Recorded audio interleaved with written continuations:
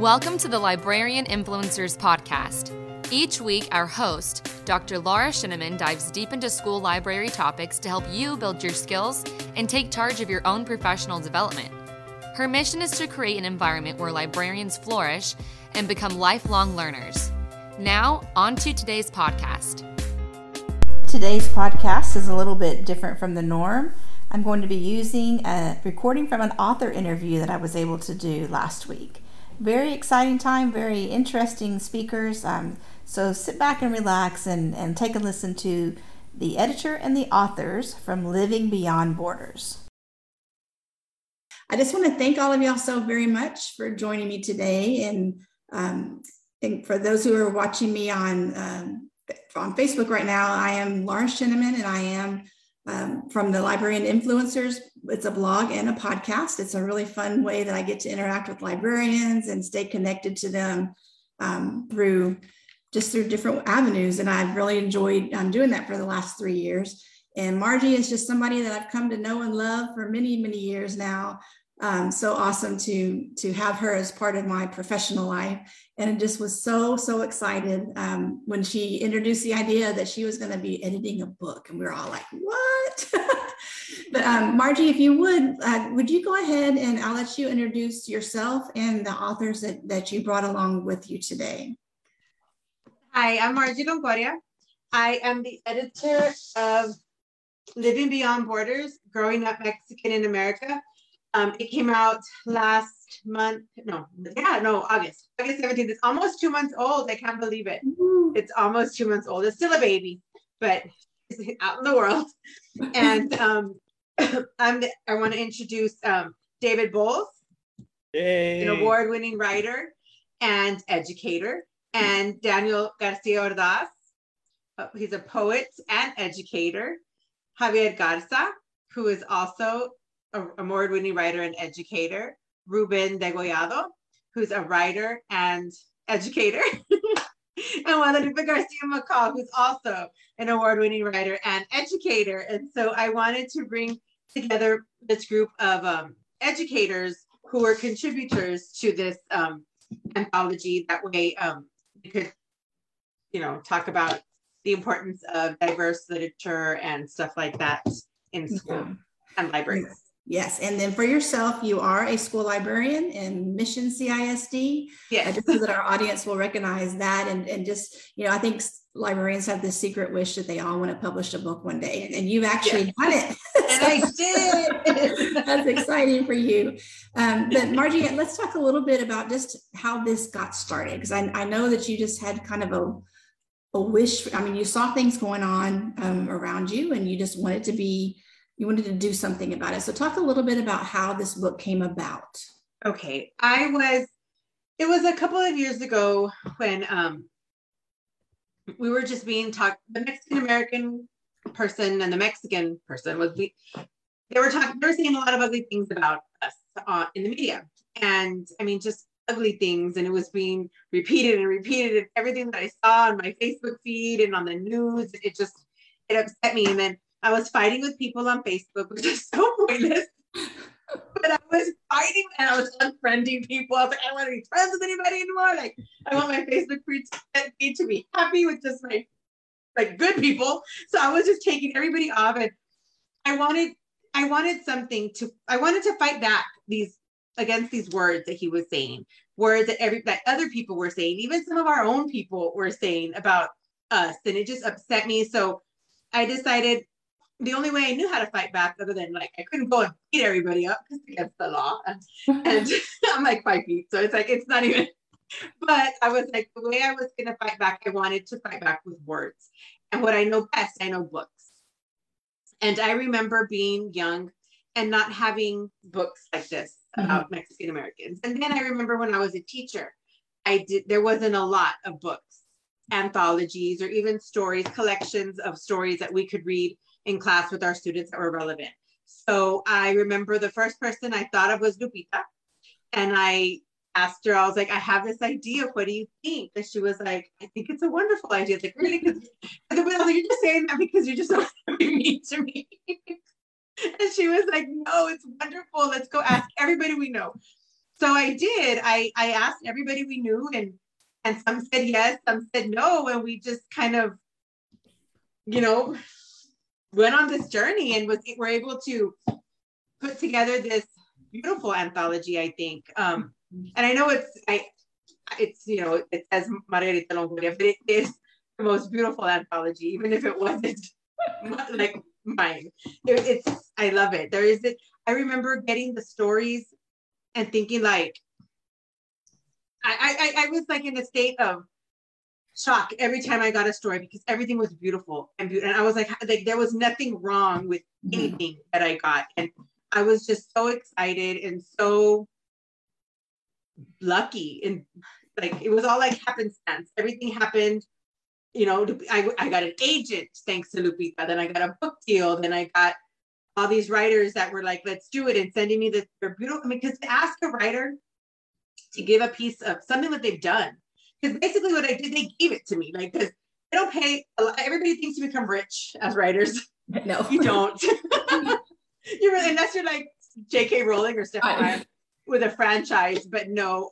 So basically, to ask them to give a piece of their heart and their soul to put in this collection to give to our young people is basically what they all did, and I'm just so happy with the way it turned out. Like, awesome. I couldn't be happier. So I know all total there's like 20 authors that are in there, and so we have 5 of y'all with us tonight.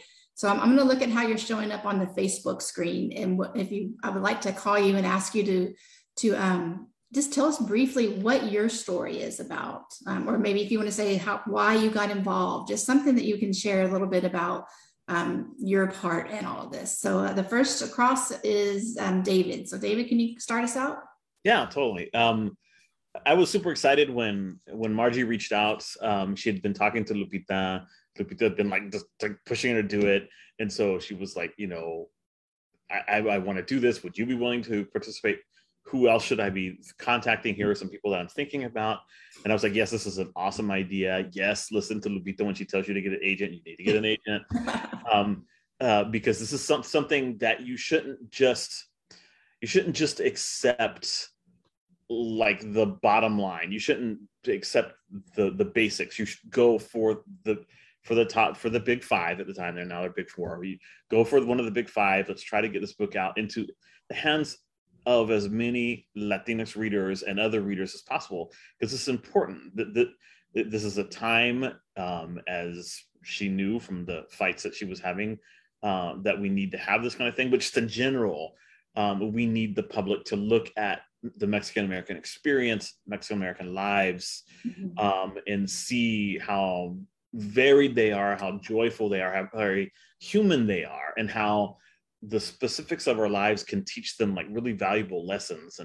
And one of those lessons is that we need to be included in the conversations that are being had in this nation, both about our own community and our future, but in general, just about the U.S. Latinx people make up 20% of the U.S. population, and most of that is Mexican American. And it is definitely long overdue that people begin to take us seriously and treat us with dignity and respect.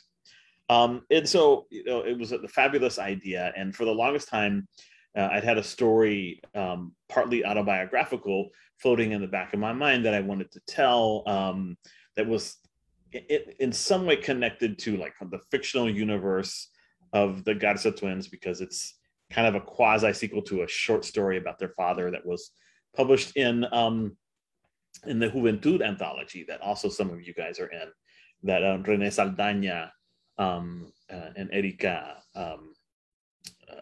Johnson, Erika Garza Johnson were the editors for. But it was one of those things that I was like, well, this is a book about our lives, and she wants us to be positive and joyful, but I want to do that, but I also want to like be real. I want to talk about some of the struggles as well, and give like this well-rounded vision of what it's like to be queer in the Valley, and especially what it was like in the 80s during the AIDS epidemic. And there was an incident that happened. My brother Fernando discovered the dead body of a teacher who had been killed and thrown by a group of his lovers because he had AIDS and didn't tell them and continued to have encounters with them. And they killed him and they dumped his body at the Ridge Road Canal. And my brother was the one who found it. And so it had made like this huge impression on me. And it was one of those things where like if you were in the closet in the 80s and this stuff was coming out, like it scared the shit out. It was horrifying. And so this is a story about a young man who's grappling with his own sexuality, discovering that he's bisexual, but then this thing happens and his brother finds his body and he gets kind of like pushed back into the closet for a time. It was a way to highlight a lot of really interesting things about the Valley at a specific time, the late 80s. And it's a story that's near and dear to my heart. And of course, Margie wasn't expecting anything like that. She was expecting another one of my like horror stories or maybe science fiction or fantasy. And she gets the story and she's like, what? Oh my gosh. I mean, she liked it, but it was, I think, a surprise for her that I would tell a story. But I think this is the kind of anthology where those deeply felt stories, those personal stories about, the complexities of living in this community mattered. And so I really appreciated the opportunity to have a venue for that story. And the process was great. There was a great editing team. They had cultural experts, sensitivity readers come in and look at the different stories and give us feedback. And I think overall the team just crafted this a really incredible book. And I do kind of want to say as a coda before I shut up, Margie says that it just seems kind of like happenstance, but the reality is, as all of us know, and most of the people watching on Facebook probably know this as well, Margie has been working for a decade or more to promote literacy in the Rio Grande Valley, to really build up what can be, what teens can discover here. The Border Book Bash, her efforts in her district and at her school. She's just, the things that she does with TLA and all these other things. She is a champion of literacy, a champion of Mexican American culture, and how all these things kind of can come together in a really beautiful way. And so I'm so happy about the success that's happening because more people will know who Margie is, and she deserves that. Thank you, Steve. Yay. Great. And y'all can find David Bowles all kinds of places online and in bookstores everywhere. So, check out his stuff. And for anybody who's listening, if you want to add a comment, I'll try to share the comments or a question if you've got anything that you want to ask of them. Okay, so going on my picture list here, next would be Daniel. So Daniel, tell us about your part in all of this. Thanks so much, Dot. I appreciate you having us, and hi to all the librarians out there. Yeah, I sincerely think that librarians are, the unsung heroes, the superheroes behind the scenes. Like if knowledge is power, then the librarians, like you all are, like you live in the Justice League, headquarters, right? You have all the books there. And now I'm a poet and I sing and I just never shut up either. But once upon a time, I was a shy kid who pretty much like lived in the library. I've gone to high school reunions and people like not so quietly will be like, did he graduate with us? It's just kind of one of those things but the librarians, like, we're the only from educators back in, our generation, a different generation, not too long ago, but still different. I don't know that any of my teachers ever asked me about college. I was a 9th grade flunky, migrant farm worker and so on. But the librarians were the only ones that just kind of like kept me going. My roundabout way of saying I'm a poet, right? So my poem is tiny, and so my conversation now is longer than the poem, right? So my poem actually, it's very Rio Grande Valley based, and I know the book is the anthology is Mexican Americans from all over the U.S., all over the Southwest, and not just Texas, and not just the Valley. But my poem is about the Rio Grande Valley. And I know El Paso has a Rio Grande Valley, but that's different from ours. and their enchiladas are different, and that's good. It's a good thing. Mexico's a big place. Mexico's a huge place. There's a lot of diversity with even language, certainly with culinary, differences. And that's the beauty of this whole thing, is that my Mexican American experience is different than even the Valley experience from El Paso, not to mention the New Mexico Rio Grande Valley that they have over there. And so my poem is actually sort of inspired by Shakespeare, Richard II. He's got that famous, this royal throne of kings, this sceptered isle, this earth of majesty, this seat of Mars. It's like his ode to Great Britain, this isle, right? And so I had the nerve to freaking, write our own, piece here regarding, the Rio Grande Valley. So Margie mentions in her introduction, she let me know, hey, send me one of your pieces, and it was one of my brand newest pieces at the time. And she talks, in her introduction, how we are seeds, and it's a beautiful, I think, metaphor for this whole book and for Mexican Americans. We are seeds. We're not weeds, and although some of us maybe have a little bit of weed in us, not in that way, but we're beautiful flowers too. We flower, we're flowering, we're empowering, and we're everywhere. And the border, crossed us. There's some Spaniards that have been in the valley since the 1500s. They never moved, and now all of a sudden they're Texans, and later, and all of a sudden they never moved, but now they're Mexican, and now they're Americans, and so on. And then people are asking us to, change our ways and change our language and change our customs and stuff like that.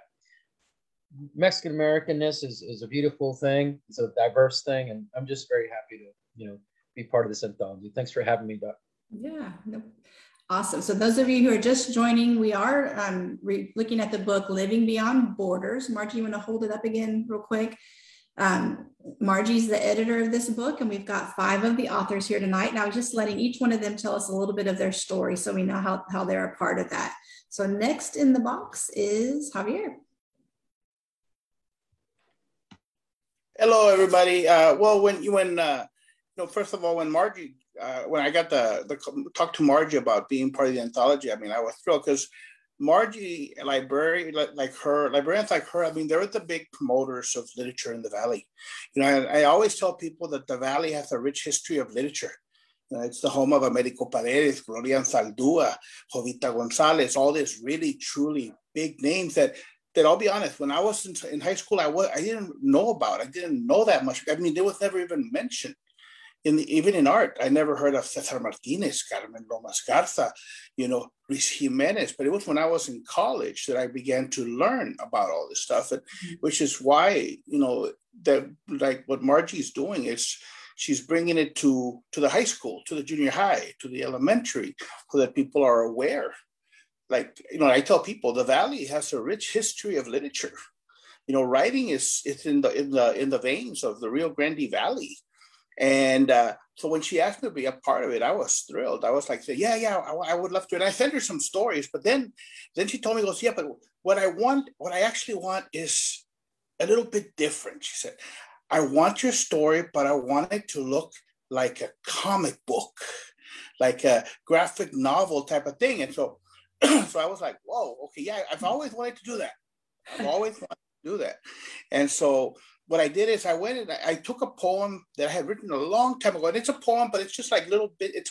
I grew up with storytelling. I tell people, storytelling is how I came into literature. And it was a poem I had written a while back. And it's just little bits and pieces of experiences growing up. And it says, tell me a story, dime un cuento. And it goes on about a kid just saying, tell me a story, dime un cuento. It can be a long one. It can be a short one. It can be a brand new one or a favorite old one. You can tell me a cuento about how el chupacabras is waiting to make me its next victim, or how grandma and grandpa would dance merengue, and all these different stories. And it ends with just, but you know what? Instead of just telling me a story in English, tell it to me in Spanish. Tell it to me, give me the best of both worlds. Make it be a bilingual story. So that's when I started doing the illustrations, and I really liked the way they came out, and I showed them to Margie. And that's when I thought, you know what? I have another story that I came up with, and it was real short. It was just like just 4 lines like about La Llorona, and it just said La Llorona isn't real. La Llorona no existe. You know, that kid's like, but it's a little kid trying to convince himself that the story isn't real, and the words are kind of contradicted by the images that you see, and it was a lot of fun. And to me, what makes a book like this so special, like, you know, a book like this, is that it's one of those books. People say, oh, kids should be able to see themselves in their books. This is a book that, yes, kids can see themselves in the stories that are there. But more than that, I grew up in El Valle. Kids from the valley, from the Rio Grande Valley, can read this book and they will literally see themselves in these stories. They take places in, like McAllen, Westlaco, Mercedes, Donna, and they go like, I know where that is. And it makes it real. It makes it very real for them. And more than just making it real, it tells them, you know what? If this people here can do this, I can do it too. And it's like and it hopefully inspires them to keep this tradition of El Valle. Because like I said at the beginning, the Valley has a rich history of literature. People need to hear it. People need to be inspired by it and keep it going. And to me, that's like one of the really, truly great things of this book. And what Margie did, it was beautiful. But like I said, she's been doing this since before the book, with the book festival that she put, which was one of the best book festivals I've ever been to. I love that postcard, that badge with the big luchador. That's Javi's luchador. And so to me, she's a hero. She's a hero who, put this together, this really, truly beautiful book that I think will really, truly inspire and change the mindsets of a lot of kids in a good way. And because y'all's stories are giving them something to be proud of, a lot of times you'll see things about the Valley, and those who are listening who aren't from here, we're talking about where Mexico and Texas and the ocean meet. That's how I kind of describe, where we live. And y'all are making it awesome stories. And so Ruben, you go ahead and continue on. And thanks too for showing what that graphic novel part of it looked like when Javier was talking. But Ruben, go ahead. Hello, everyone. Thank you for having me. And thank you, Margie, for putting together such a beautiful book and allowing me to play some small part in it. So let me see. My Margie's story, I think we were on a texting basis at that point. We'd done a couple of, I'd been at the Border Book Bash a few times. I had my first book come out. Margie was one of the first people to read it and love it. Because it is. I know we're talking about Mexican Americans, the diaspora, the broad experience across the U.S. But my book is a very much a Puro RGV, Puro 956 book, right? And Margie is definitely a proponent of all things RGV. And so the book came out. My first book came out. It got some acclaim, put on some lists and stuff. And then Margie, like I said, had read it and written a review of it, and then she said, "Can you send me a story? I'm putting together this anthology." And I think the one thing that stuck out was like we want it to be positive, right? That's what you mentioned. And I was like, Rosie, through Margie, I said, "Did you read my book?" Because it's tragic. I mean, there's funny elements, but it's about gang life, it's about lost love, first loss, all these other things. And it just says, I want it to be positive. I said, okay. So then I thought about it, I said, okay, well, I think I can do that. And one of the big things that reasons I came on board was I agreed with the mission of this anthology was to tell great stories, positive stories, to put our gente in a very positive light. And just like David said earlier, 20% of our gente live across the United States. Majority of us are Mexican American, but when you look at all the books that are out there right now, if you pare down the Latinx, Hispanic demographic and you look at the books that are actually Mexican American, it's a much smaller mix, because I mean, I can go into that, but anyway. So there wasn't a lot of books like this. I hadn't seen any from my experience. So there's a story, there's a true story, true thing that my story is based on, is La Princesa Milady Dominguez. So in San Benito, at the Veterans Memorial Academy, the 9th grade campus, the principal and I want to say the parent and family engagement coordinator, every year they do a quinceañera for all the girls. For girls that cannot, because as y'all know, quinceañeras can run thousands and thousands of dollars. Mm-hmm. They're very expensive, but it's a big part of our culture. So what this principal does is, he gets dress madrinas, he gets people to do the food, it's a big community event. They come together, madrinas donate or give dresses out. They get hairstylists, professionals in there, and they do a big deal. And they have a big mass quinceañera in the gym. And I watched a video about that, and the girls are being interviewed, and one of the girls just broke down crying. You can YouTube it. Her voice broke as she was talking about what this quinceañera meant to her, that she was actually going to have a quinceañera. And I was like, oh my gosh, that's my story. That's my story right there. And so I wrote this story about this young lady, Milady Dominguez, and it's from her voice. And what I've heard from a lot of people is they don't believe I actually wrote it, because it is through her voice. The young lady is the narrator, and what I tell them is, you know what, I watched way more makeup tutorial videos on YouTube than I ever thought I would watch. So a good writer does their research, and man, I was like a glam palette, y que esto, and all these other things. So I can talk a good game as far as makeup and dresses, and I got on quinceañera websites and I started looking at dresses and all these other things. But you do your research, right? Because this young lady, this homeless girl, she just spoke to me, and this story spoke to me, and so I said it in my fictional town of Dennett, or Dennett, which is named after my maternal great-grandfather. It's my all valley city. Like if I want any story, I have this one city. I don't care if it took place in McAllen, Mission, wherever, this one city has it all. So that's what I ended up doing. Awesome. Well, thank you, Ruben. That's good. Okay. And our final author tonight is Lupita. So if you want to go ahead and share with us your part of all of this. Well, first of all, I love Margie. She is one of my favorite people in the whole wide world. I mean, I heart Margie, let's face it. She is adorable. She is enthusiastic. She's full of life and full of love for her community.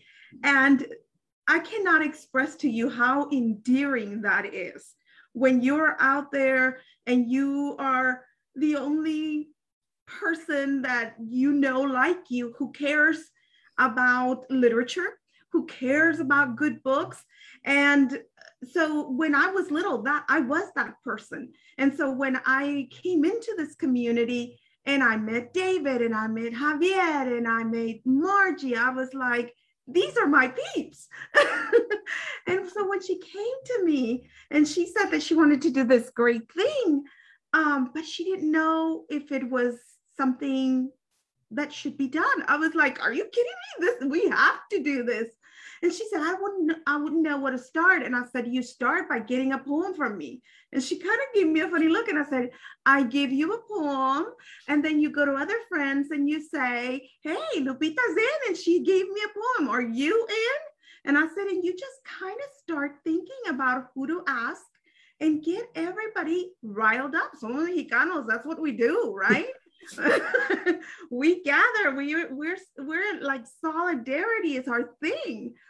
And so it became this thing that she just ran with it. And all I had to do was give her that first poem and she ran with it. So really, this is her spirit, her heart in this book, her enthusiasm. I love that about her. All the cool cats are in it. Yes, David, they are. And so I really was very happy to help her in many ways as I could, and to help her also try to get an agent, because I thought that was really important, that if she was going to do this, that she should reach, like David said, for the top, to go and do it right, because our community deserves it. And she, with her heart, could get this done. And so when I sent her my poem, I sent her Ode to My Papi, because I wanted to show that the things that are being said about us, about how we are rapists and murderers and all these other horrible things, are not true. My father came to this country at the age of 15 as a ranch hand, as somebody who just would wrestle cattle and things like that. And he told himself, I will make a life here. I will become a carpenter. And it was like something he just predestined for himself. And he even said, Jesucristo era carpintero. I could be a carpenter. And so it was that faith in himself, and faith in the United States, and faith that this was a place that he could make a good life, and that his children could make a good life.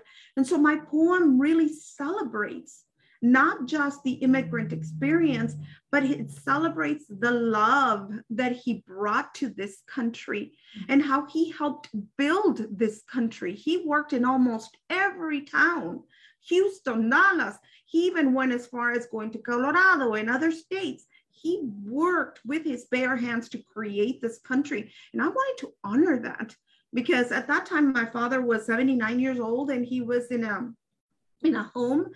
And I thought, wouldn't it be lovely if he saw himself and he saw that I wrote about this beautiful thing he did, because with those dollars, those little pieces of paper, he bought books for me. And those books that he bought for me made me who I am. But not just the books, it was the spirit that came from those books, the hard work that came from those little pieces of paper that are money. And so he gave me the universe, right? And that's what we are as a comunidad. We want the best for our children, and we are willing to work hard for it. And I wanted to celebrate that. Unfortunately, my father passed away during the pandemic, and I had to write a memoir in memory of, and that was hard. But at the same time, I know that he lives in that book, and the spirit of who we are in him is represented in this book. And so I'm very proud to be part of this anthology. And I'm also very proud of all the other stories that tell about our heart, right? Our corazón, our comunidad, our solidarity. Yeah. Beautiful, very beautiful. Because I honestly, this book, I would have copied it on the copy machine and passed it out, because it would not have happened if it wasn't for Lupita, really, because she really did believe that I could, in my head, it was something, because I'm not a young girl anymore, but I still have a young girl's mind, and I'm still kind of silly and stuff. So in my head, this is just oh, I'm gonna do this, and I'm gonna I really didn't think as big as this. And Lupita was like, no, ma'am, we're gonna do something with this. So, and if it wasn't for her, this book wouldn't be here without Lupita. So without her, just believing in me that I could do something this amazing. Yeah. So Margie, talk real quick, your intended audience age. Is it, I think secondary when I think of it, but it is secondary. I wanted it because I'm a young adult librarian and I taught 8th grade.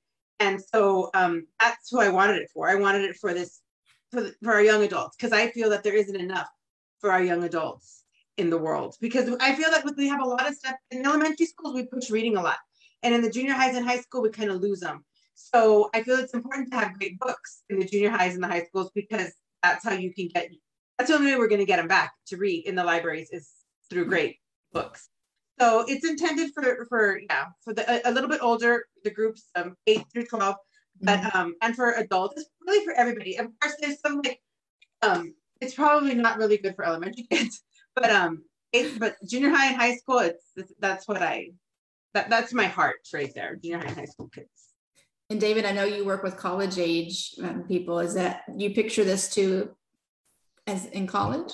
Absolutely. But especially in classes that are like teacher preparation classes. So I'm the coordinator of the English education program at UTRGV, and it's, we're already using it in our classes. I think that this is this semester we've got Dr. Amy Cummins using it in her 30 through 37 class, which is a course on children's and young adult literature, and definitely stories will be excerpted. And is, from what I understand, there are at least 2 or 3 other universities that are already using this, and I would imagine that there are more. And as word gets out, it'll become just a regular text, because anthologies like this are important. When you're trying to teach adolescent literature to would-be teachers, having an anthology that you can pull poems or short stories from is really very, very useful. So yeah, and I know Margie had selected all of y'all because you are from an education background, so kind of speak from that voice for a minute. Go ahead. I would like to say that I feel like this is a book that could be read even in elementary. I can see 4th and 5th and 6th graders reading excerpts from it. Okay. Very much like we did with House on Mango Street. When I used to teach 6th grade, I read some of those stories. Of course, I wasn't going to read all of them because they were not age appropriate, but I definitely see some of these stories being able to be used at the elementary level, and then some in the middle school, and then there are some that can be studied in high school. So it's a great anthology because it fits so many layers of educational systems there. Yeah. And the thematic interconnectedness of the pieces make it like perfect for paired readings and things like that. And so, I think that there's a lot of value in that, and the multi-genre, multimedia aspect of it as well, being able to have poetry alongside graphica, alongside, more traditional short stories, and then also essays. It's really, teachers are always looking for resources that cut across all those different styles and genres. And so, I think it lends itself to that kind of pedagogical work. Mm-hmm. And also just the multi-generational opportunities for cozying up with that, with a little bit of coffee and pan dulce, and because the grandma is going to see herself in here, and the aunt and the kids too, and then there's the multimodality of like Javier's comics, so accessible, the visuals and the bilingual aspect of the piece, for example. So there's that definitely something there for the younger ages in that sense as well. Where it's both visual as well as, like I said, Spanish, English. And so then, teachers can say, oh, let's, now here's the prompt, like, or here's an example, like now y'all can create your own visuals, your own comic type of graphic novel or comic book type style, that sort of thing. So yeah, there's definitely that. And also just for the advanced grades as well. Even for like advanced placement or college, classes like pre-service teachers are learning about it. There's so many poetic devices used by, most of y'all are poets as well as, fiction writers. And so most of these are stories, and yet there's so many poetic twists. And so there's that, even advanced placement type classes or high school classes, there's the larger discussion of really like the nitpicking, like the beautiful literary devices used, as tools by these amazing writers. Another thing I wanted to say that I think that this could very well be, now that you mentioned the intergenerational thing, a community read. I envision it as something that can be read by an entire community through a public library system. I think it would be a wonderful. Yeah, and which is why NEA choosing it as one of their, tell them about it, Margie. Tell everybody about the NEA. Yeah. NEA chose it to be part of the Read Across America for this school year. So that was super, I was so excited when I saw that, because we celebrate Read Across America. As I was a reading teacher, an English teacher, so we English ELA people know all about Read Across America. So that was, and they even have like on the website a little part like where it has like discussion questions and like questions that teachers can like ask their students while they read this book. So I was like so excited about that. That was fun. I was just going to add, I really do hope teachers read this. I hope counselors read it. And what I like I can speak to my work. What I tried to do is give educators a roadmap. I mean, embedded in the story is the roadmap of how to work with kids that are quote unquote homeless, and kids that are marginalized, kids that have experienced trauma. I mean, there's some SEL stuff in there, socio-emotional learning stuff that I tried to embed in there. And then the other thing I wanted to do was, we read stories about bad teachers, bad principals all the time. I mean, they're out there. I wanted to like show what a good principal looks like, what a good teacher looks like, because I mean, there's so many amazing educators in our area across the state that are doing stuff like that. So I just wanted to highlight that and show teachers like, this is how you do it. You have student ambassadors. You have somebody who sits down with a student and interviews them. You have programs that meet their needs, things like that. I wanted to really give them something to do. And hopefully some pre-service teacher, idealistic pre-service teacher is going to pick this up and say, you know what, this is what a school should look like. And none of our schools are perfect, right? But I wanted to show a school that like they've got some good things figured out. I was really excited because last week, the librarian in Roma ISD, Lamar, she bought the book for every one of her English teachers. She gave it to them as a gift for Hispanic Heritage Month. And I was like, so like, the picture was so beautiful. It was all of them holding the book and I was so excited. And then I was like, okay, so I'm going to go on their website. I'm going to look for all the teachers and I'm going to start like emailing them. Like, what did you think? I'll creep. What did you think about this? Because I haven't talked to an English teacher yet about and as an English teacher, and I really want to know like how they felt and what they feel about it and how they would think that they could use it. I know, yes, I'm total sucker. I want to go talk them all. Hello, you don't know me, but I'll creep. But I was so happy that these English teachers were going to read this book and that I can talk to them because I'm an English teacher too. I'm not that creepy. I'm an English teacher too. Yeah, it was nice. Margie, is there any plans to create lesson plans for teachers? Yes, I know that Penguin's doing some, but me and Trinidad, he asked me about it and I told him, yes, and he wanted to do some kind of lessons for it or something with his, and so I want to create some. If they don't create some, I can create some because I used to do that back whenever I used to teach because they didn't have I wanted to read like Twilight and there was no lesson plan on Twilight. So I had to come up with my own. There was nothing for Hunger Games at the time the Hunger Games came out. I read it the first, I wanted it right now. So I had to create them all myself. So I would like to do that. Yes. I think you have an excellent list of resources here. Yes, people I know. Can help, right? I know I'd be willing to help. Mm-hmm. And the book itself, like we're building on what Guadalupe said, it lends itself to interpret like elementary. I mean, even remember how you mentioned House on Mango Street, they took the chapter called Pelitos and they made it into a picture book for children. So it's like despite even the stories as great as they're versatile. It's a versatile book. Educators can take it and they can use it to inspire the kids. And that's so exciting to me because I remember reading books. I read House on Mango Street with my kids, and I read what Viola Canales' Hard Candy Slices, and what I could find at the time. And there wasn't really a lot. And of course, Dr. Saldana's Jumping Tree.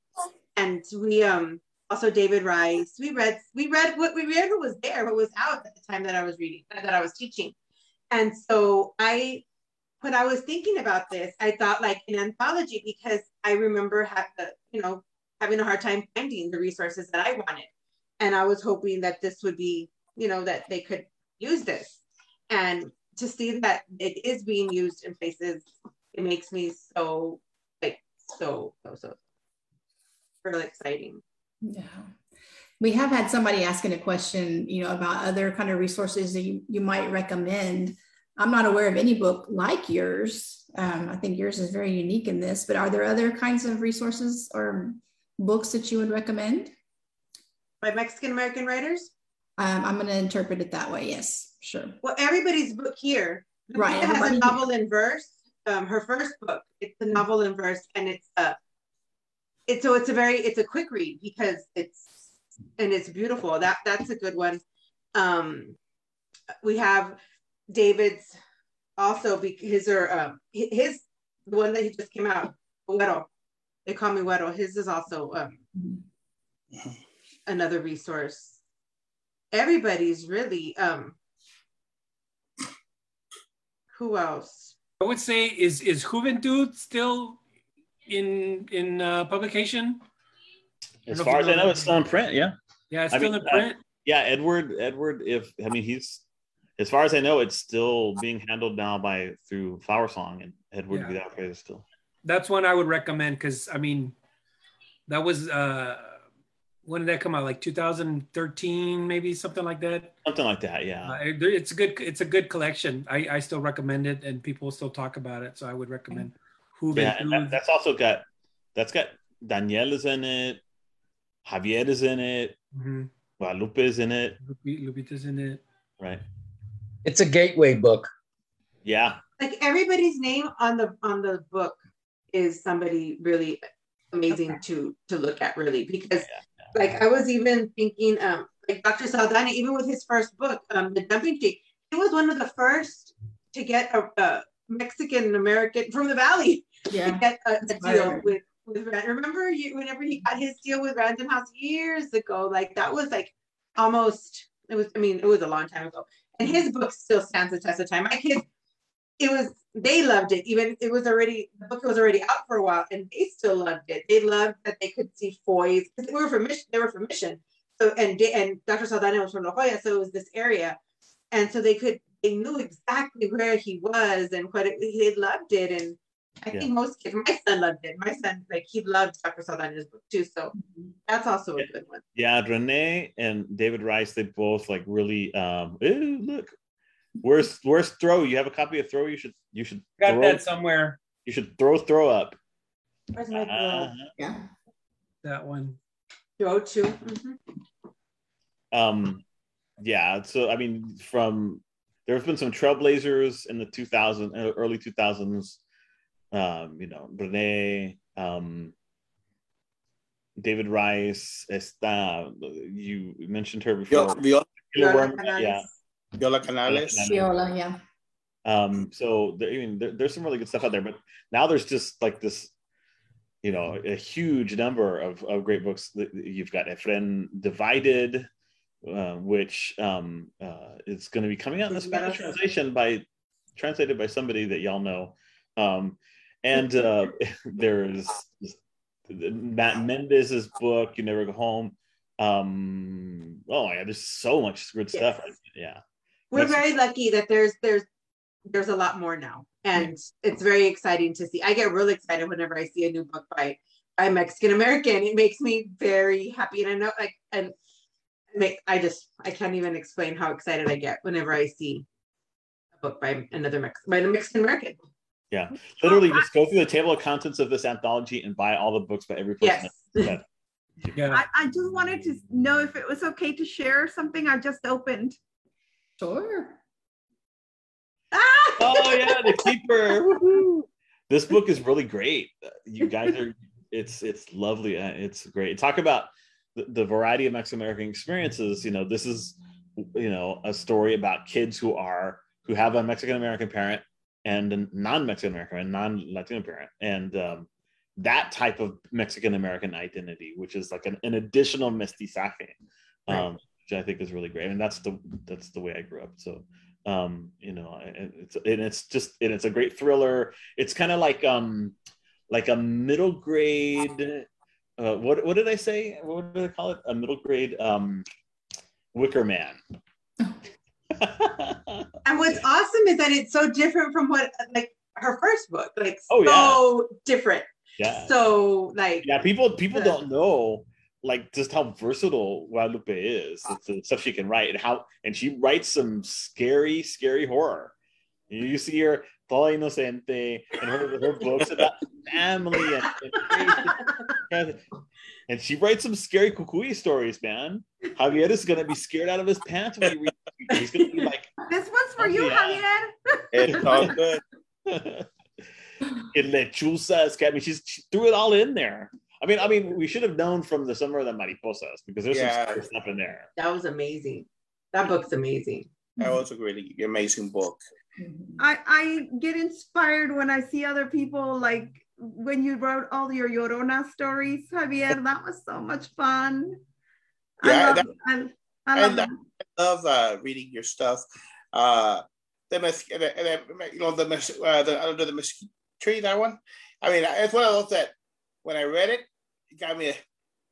Especially the poem about family. Remember, it gets to you. Anybody who reads that doesn't get a little teary-eyed.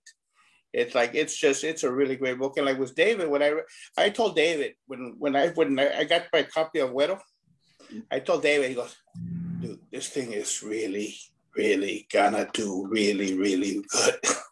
And I was like, "Oh, I hope so." And he was totally like, "What?" It's just you get a feeling when there's certain books that you read. Yeah. That you finish reading, you just have that feeling like this is really good. Yeah, it's like I had Ruben's story got into the Along the River anthology back in the day. Remember that back in like 2011, 2012? Weren't you in one of those anthologies, Ruben? Which one? Weren't you in one of the Along the River anthologies? I don't think I made that one. Or was it? Or was it from? Or are you in Juventud? I was in Juventud. You're in Juventud. So yeah. So that's right. Yeah, I couldn't remember which of the anthologies you were in. So I remember reading your story in Juventud and it's like just blown away by it. And then when I read through, I was like, this dude, he's gonna like somebody important is gonna read this book and they're gonna be like, oh, snatch this guy up because it's really good. And I mean, it's just there's so much talent down here, so much talent in our community. And this anthology just showcases it in a beautiful way. So I'm excited about other people getting introduced to our work who are not familiar with Mexican American authors as well. And going, wow, really, I didn't even know that this was going on. Where have you been hiding? We're like, no, we haven't been hiding. We've just been kind of pushed to the margins of whatever. We're here. Yeah. Okay, so for any of the educators that are listening, if they want to reach out to you, connect with you, with their class or something, or a virtual author visit, or maybe in person, tell us real quickly where can they find you? How can they reach you? Most of us have websites. So like mine is davidbowles.us, and I have a tab for appearances that will loop you into the author village that represents me, and we can set something up. Yeah. Okay. And I'm on Twitter under Charro Close, so they can just email me directly. My email is easy. It's just my name with an X, Javier Garza @hotmail.com. That's how long I've had that email. Hotmail.com. Okay. At least it's not Yahoo. Who's got a Yahoo? I bet Daniel. I think Dr. Saldana, I think, still has a Yahoo. Because I was like, are you kidding me? Is this still Yahoo? I was making fun of him. Is it Rene? He's still got his, what do you call it? AOL. He still has a pager and an AOL account. Rene fought getting a real cell phone for a while. I remember he fought it like he said. I remember one time he told us, me and you, we're our phones are plain Jane. Remember, we're old school. I said, Rene, I got an iPhone. He's such a Luddite. I got an iPhone. I like to watch TV. Well, on my website, it's just a form, and you fill it out and you send it in. You just put your letter in there if you want to reach me. And is it your full name? Is that what they're going to look for online? Yes, GuadalupeGarciaMcCall.com. Yeah. Okay. I put mine in the chat, rubendegollado.com. Okay. I'm at Poet Mariachi in all social media. And if you just can't find me, just find this book, find the editor and contributor, find Margie, and she will find me. Yeah, annoy her. I can find everybody. And I'm at margiesmustreads.com and margiesmustreads@gmail.com. Margie's Mustreads everywhere on Instagram too. Awesome. All right. So just as we're drawing to a close, is there anybody that has any like parting words that they want to share with everybody? Anything that you're just dying to say to people? Well, we're coming to the end of Latino Hispanic Heritage Month, but I just want to encourage people to always keep diverse, inclusive literature from all communities, all ethnic groups across this country. In your classroom, library, in your school libraries, and in front of children. It's nice to have the spotlight on us for a month, but these stories need to be in the queue all the time, and not just during African American, History Month or Latinx Heritage Month or whatever, but just all the time. So keep that in mind. Good point. Anybody else? Concur. And just thank you for joining and for listening. And we definitely have a great a history in the Valley of writers from at least the 1800s that we know of, but also it's important to teach living writers as well. Bring us in through Zoom, bring us into your libraries, bring us in person. We'll pen pal with your students, whatever to teach living writers is important because they need to see themselves in our stories and our poetry, but also see that we're regular humans too, and they can become writers too. We want to inspire. Good point. Amen. I just want to say this is going to become a classic, so you want to get a first edition. That's a good point. It comes out in Spanish in January. And then I was told just yesterday, the paperback comes out in May. So don't wait for the paperback. You want the hardback. Because after that, there's no more hardback, right? It's just paperback. Margie, not always. Is there an audio book coming out? Is there going to be an audio version? There's going to be an audio book too. Oh, wow. I don't know when that's what I'm looking forward to. With like a single reader? James Earl Jones? Sure. I'm not sure what it's going to be because they don't tell me, but there is going to be one. Yeah, I suspect they'll have multiple readers for so when there's a female POV, they'll have it. Yeah. Okay. Yeah, and what's going to be exciting also is to see what Margie does next. Next. Yeah. Awesome. I can't wait to read Margie's first novel. That's what I want. Yes. No pressure. I picture it with all of your book crushes, since you have a lot of book crushes, and all those characters are going to come in and be thinly veiled versions of these other characters. But just thanks all of you for joining tonight, and Margie, thanks for gathering people together, and it's an honor, to talk to y'all and just to know the great things that you're doing. Just in the literary world, and just thank you so much for all that you're doing for our kids and for their families. It's a wonderful thing. So appreciate your time, and hope you have a great evening, and maybe we'll meet again sometime. Thank you. Thank you. Bye. Thanks. Good luck.